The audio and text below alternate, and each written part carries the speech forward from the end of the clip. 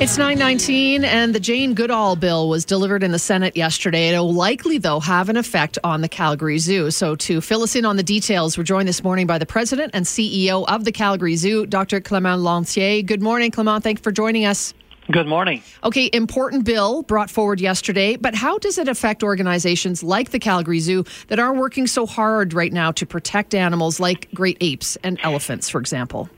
First of all, we were quite surprised because we were absolutely blindsided by this proposed legislation by the Senate. So,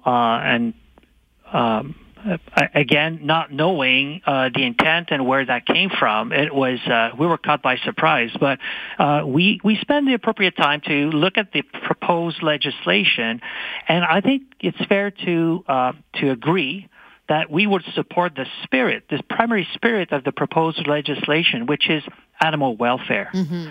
But I think it's very, very short-sighted because it's addressing the animal welfare of only the great apes and elephant. And we will welcome. We strongly believe that we need to address the animal welfare of all non-domestic species under human care in Canada. So who are we to define that it's better to focus on elephant and apes than focusing on penguin, lemur, fox, or lynx, or even tortoises? All non-domestic animals that are under human care should have the same level of scrutiny when it comes to animal welfare.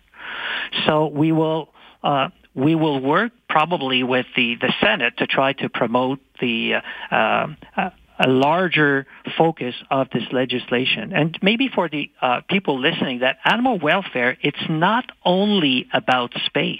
Mm-hmm. It's about providing balanced diet, proper veterinary care, shelter, social and psychological need for each specimen, complexity of the habitat, enrichment program. So again, I think we need to make sure that if there's a legislation that is approved, it is encompassing the welfare of all non-domestic animals that are under human care. So the Calgary Zoo has numerous experts that are caring daily for all the residents that we have here at the zoo and to our off-site breeding facility. And to do so, we subscribe to an accreditation program. So we are inspected periodically, very much like universities and hospitals. They come, they look after many elements of our operation, but mostly about animal care, animal welfare, our education program, and conservation program. Operating a zoo is not only about keeping the animals, it's making an impact for education and conservation. So the accreditation program in Canada, just to give you an example or a better understanding of this, is there's hundreds of zoos in the country, hundreds of roadside zoos and small operation of people keeping few exotic animals or indigenous species, but there's only 29 that are accredited. So there's very, very few, and I think we need to work with those existing accreditation programs that are, again, focusing on animal care, animal welfare, education, and conservation. And on the conservation note, I think it's important for everyone to understand that the Calgary Zoo is not only a destination where you learn about wildlife.